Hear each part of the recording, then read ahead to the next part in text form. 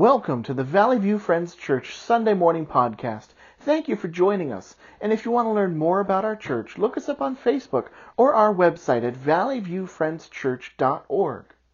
There's a game that I've played with many different church youth groups called Two Truths and a Lie. The game is simple and goes like this. Each person tells two truths about themselves and one lie, and everyone else in the room tries to guess which of the three statements is a lie. Now, while I don't condone or encourage lying, this game is an interesting practice to see how well you know people and a chance to get to know them better. When an unknown truth comes out, you can ask the person to tell the story behind it. So, here are my two truths and a lie. I have eaten and enjoyed fried shark sandwiches. I have hiked in a pasture with a buffalo known for goring pickup trucks. And my favorite color of Labrador is chocolate. If you have a guess as to which of these is the lie, you can post it below in the Facebook post for this podcast. Today I want to look at two truths from the Bible. That Jesus has great compassion for each of us. And secondly, that He wants to restore us from brokenness of this world into new life. Now, as soon as you are told these truths, you will be tempted to believe a lie. The enemy whispers in your ear, Jesus doesn't really have restoration for you. It's not really real restoration. It's not complete. It doesn't cover over all of your faults and all of your sin. It doesn't really make you feel like you are new. The lie will be whispered. It will be told. And you have to decide, is it truth or is it a lie? And it is a lie. Whether you are facing grief from this pandemic or something else in your life, Jesus has compassion and restoration for you. Now I want to get to our text today. It's in the Gospel of Luke, chapter 7, verses 11 through 17. It's this beautiful little story of a life restored, of a family restored, of Jesus having compassion, of restoring a life, and bringing hope into this village called Nain. Let's go to verse 11. Soon afterward, Jesus went to a town called Nain, and his disciples and a large crowd went along with him. As he approached the town gate, a dead person was being carried out, the only son of his mother, and she was a widow. And a large crowd came from the town and was with her. When the Lord saw her, his heart went out to her, and he said, "Don't cry." Then he went up and he touched the bier they were carrying him on, and the bearers stood still, and he said, "Young man, I say to you, get up." The dead man sat up and began to talk, and Jesus gave him back to his mother. They were all filled with awe and praised God. "A great prophet has appeared among us," they said. "God has come to help his people." This news about Jesus spread throughout Judea and the surrounding country. Jesus is traveling with his disciples when they come upon the town of Nain, and they encounter headlong a scene of intense grief. Now, this is the only time in the Bible where the town of Nain is mentioned, and it is thought to be the modern city of Nain, N-E-I-N, which is about 6 miles southeast of Nazareth and a day's journey from Capernaum. The scene is a scene of grief, and it's a funeral. The Jewish people, they practiced funeral burials on the same day as a person would die. And emotion was an incredibly important part of these funerals. You could even hire professional grievers for the funeral procession. So this is the occasion that Jesus walks into, and it's a particularly sorrowful one. It is the funeral of a young man. We know nothing of his age other than his time was too soon. His mother, we are told, is a widow, and this compounds the grief. The son was certainly her support. And so this funeral is a loss of a part of her, losing her son. It is also the loss of her last lifeline for help, and it's the end of a family line. And as such, the whole town has turned out to share in the widow's grief. It is this situation that Jesus walks into. And now we come to the first truth that we must understand. Jesus has tremendous compassion for each of us, regardless of our station in life, regardless of our past, and regardless of what causes us grief. The compassion of Christ, of Jesus, is shown in two ways in the story. First, we are told that his heart went out to her, out to the widow. These words are just loaded with meaning. Jesus understands the grief of the moment in more ways than we realize. He understood keenly what lies ahead for this lonely widow in the world. She would have even less resources to support herself. He saw the death of this young man. In this death, he saw the brokenness of sin and what it brought into the world. This world Jesus created was not to be like this, and he sees the tragedy of this brokenness in this young man's death. He sees and knows this pain. And I believe that Jesus saw a snapshot of the future. Soon Jesus will lay down his life upon the cross, and his mother will grieve his loss as a widow. She will bury him not with the solidarity and support of Nazareth, but with a small group who has to hurriedly bury Jesus in shame because he was executed as a criminal. The authorities want him gone. They don't want anything to do with him, and the crowd will have turned their back on him, and the disciples will be running in fear. So at the city gate of Nain, Jesus saw a picture of himself, and he knew the pain that this widow was feeling. He was moved in his heart, and he had compassion. Now the second clue of Jesus' compassion is this, that he reached out and he touched the bier. The bier, B-I-E-R, was a simple wooden plank that the body would be laid upon. Jesus reached out and he touched that plank, and this was a powerful moment. You must understand that by touching the plank, Jesus was making himself ceremonially unclean. Numbers 19:11 tells us this: whoever touches a human corpse will be unclean for 7 days. This touch made him ceremonially unclean, but where human need was in question, Jesus never worried about ceremonial trifles. The touch of the funeral plank showed his willingness to identify with the situation and to not back away from it. I would suggest that there is simple power in Jesus in that moment of him touching the burial plank. It was a holy moment. Those carrying the plank, they stopped, but they did not try to stop Jesus or to question him. The mother doesn't cry out at Jesus in her grief. Jesus enters the grief of this funeral and he joins them with this touch. Sometimes the most effective ministry occurs in a small act of compassion, not in an attempt to solve pain, although Jesus clearly had the power and the thought in his mind to solve this mother's pain, but the touch alone does much to bring relief.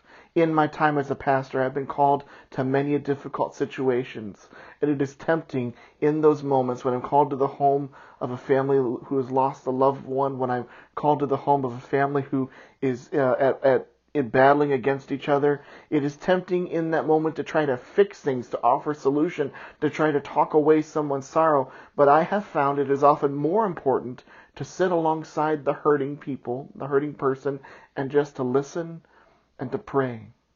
If you are uncertain of how to help a hurting soul, be willing to enter their world and to listen and pray. You don't have to fix it. The gift of compassion is powerful. It disarms the grieving and it speaks an important promise to the heart. They are not alone. And that is what Jesus did with this woman in her grief.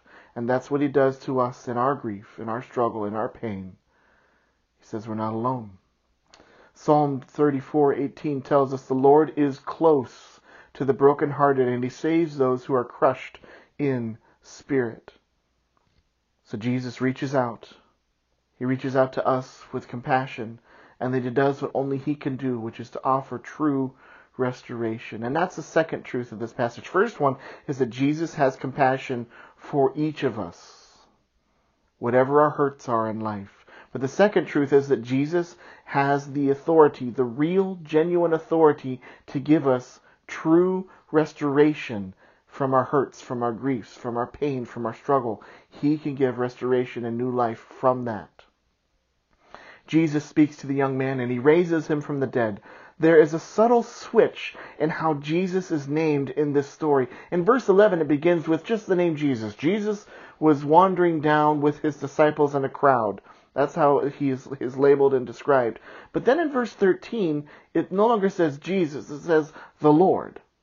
And this is a very intentional switch. It's not just Jesus, not just the teacher, not just the miracle worker, but the Lord, the Master, the one with authority over life and death. Leon Morris writes this: this title, the Lord, fits the scene as Jesus will show himself to be the Lord over death itself.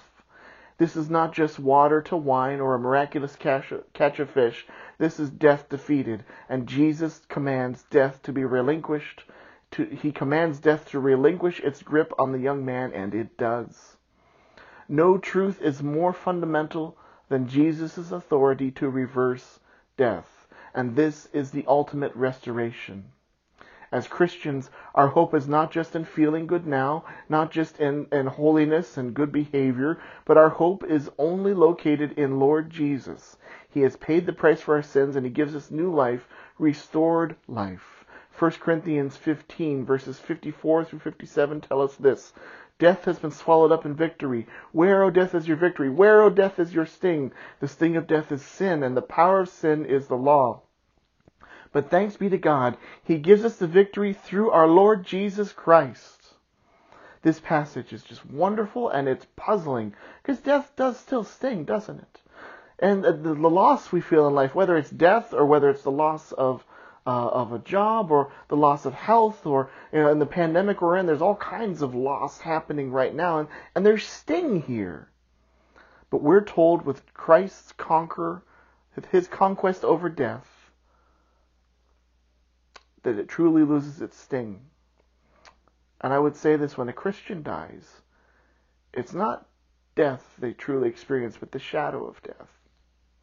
Because they pass from this physical world that we see and touch and feel now into eternal life. Death doesn't truly touch the Christian. Though we may see physical death now, it doesn't truly touch the Christian. So the young man is raised, and the town celebrates, and it gives glory to God. The widow's life is changed in an instant. It does not go back to normal. I wonder how many dinners this mother and son shared where they recounted the day that her boy died and was brought back to life by Jesus. I would love to hear the conversation in their home on the day they heard about Jesus' resurrection. The passage uses a phrase that I think is really important: that Jesus gave him back to her. When the Lord gave you back to me, I think she probably said after that. Do we realize that true healing comes from the one who can give life back to us? This miracle is so special because it echoes back to Israel's past, and it foreshadows the future of what Jesus has planned. I can't teach about this story without mentioning these other stories in Israel's history. In 1 Kings chapter 17, verses 17 through 24, you have Elijah the prophet. And he's living under the care of a widow and her son, and the son dies, and the widow is grieved. And Elijah, he lays over the body, and he prays over the son 3 times, and prays that God would restore the life of the son, and the boy lives. In 2 Kings chapter 4, verses 32 through 37, you have not Elijah, but Elisha the prophet, and he's in a similar situation. There's a widow, and she has lost her son, and he also prays for the boy. He lays over the body of the boy and asks God to restore his life, and the boy lives. Both of these accounts are vivid in their detail, and they're kind of strange when you read about them. I am struck by the effort of Elijah and Elisha to seek a miracle from God. The miracle is real, life is truly given, but the ability of Elijah and Elisha to restore is very limited. But now we have the story of Jesus coming to the city of Nain, and there's a widow and her son. And Jesus, all he has to do is, he doesn't have to lay over the body, he doesn't have to pray multiple times, all he has to do is speak a simple word, and the boy lives. Restoration happens. The echo to Israel's past is Restoration is possible, but it's limited. What Jesus is showing now in the city of Nain is that restoration is on the way. He shows where the real power is, but it's not quite ready yet. Because all three of these young men must face death again. It's only after Jesus lays down his life on the cross that we can receive true restoration, restoration that lasts forever. And that's what this story is telling us about. The days of the past are gone in which true restoration is elusive. And the days are gone when restoration is limited in time, that those who are raised must die again. But now we have access to real, genuine restoration through the power of Christ. Whoever we are, in whatever struggle we find ourselves, whether we have been wronged or whether we feel our wrongs are unforgivable or irreversible, Jesus has compassion for you and he offers you true restoration. I think a lot of us have been going through a process of grieving over this pandemic. We're facing the loss of our world as it once was, and uncertain about what's coming next. And I'll tell you, if you're unsure of what to do, seek Jesus. He has the solution for what we face now. But I offer this warning. You must be willing to let Jesus interrupt your parade and do a new thing. In our story today, Jesus interrupted a funeral parade. His first words to the widow were, "Don't cry." Can you just picture that for a moment? The whole town has showed up to grieve the loss of this young man. And Jesus shows up and he just simply says, "Don't cry." The widow could have yelled back at him, "How dare you? Don't you see my pain? Don't you see what I have lost?" But she lets him interrupt. Sometimes people can become stuck in their grief, in their sorrow, in their struggle, in their shame. And I would say with the pandemic, we still have a long road ahead of us in recovering. But be careful not to live in your grief, not to get stuck. Invite Jesus to do a new thing in your life.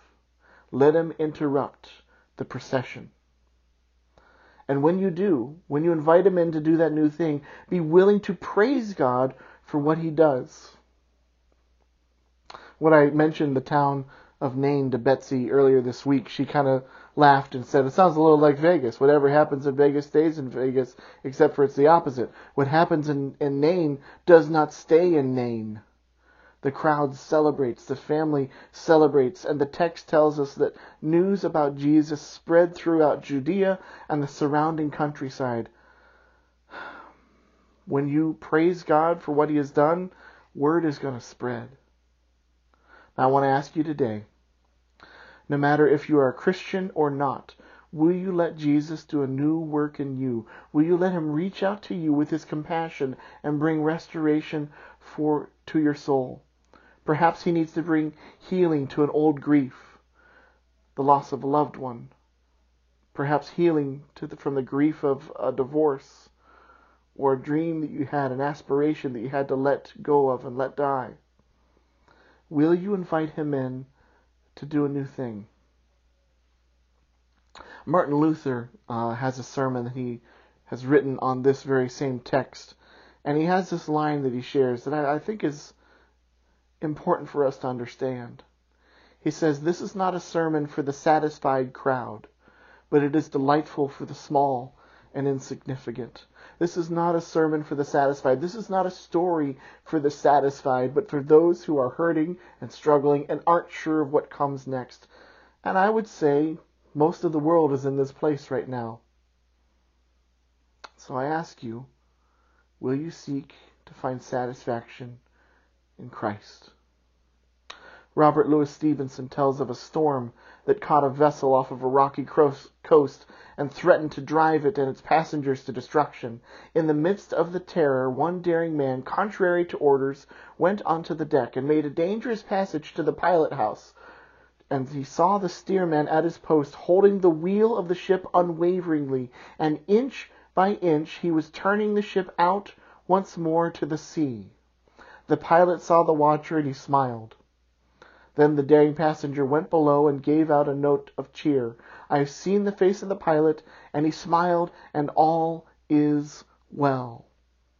That is what we see when we look to Christ, to Jesus, for compassion and restoration. We see his smile, and when we ask, we can know that all is well. Will you let him do a new thing in you today? Let us pray. Lord, we seek you in our need. Some of us have old griefs that weigh heavy on us. We do not want to forget or demean the past, but we need you to make us new and able to step forward in life as new creations. And Lord, I pray right now for those who are hurting. I pray today for those who are fearful. I pray that you will bring new life to tired hearts. It is in Christ alone that we can find the help we need. And so we seek his face now, Lord. Do a new thing in us. I pray this in Jesus' name. Amen. Go with Jesus.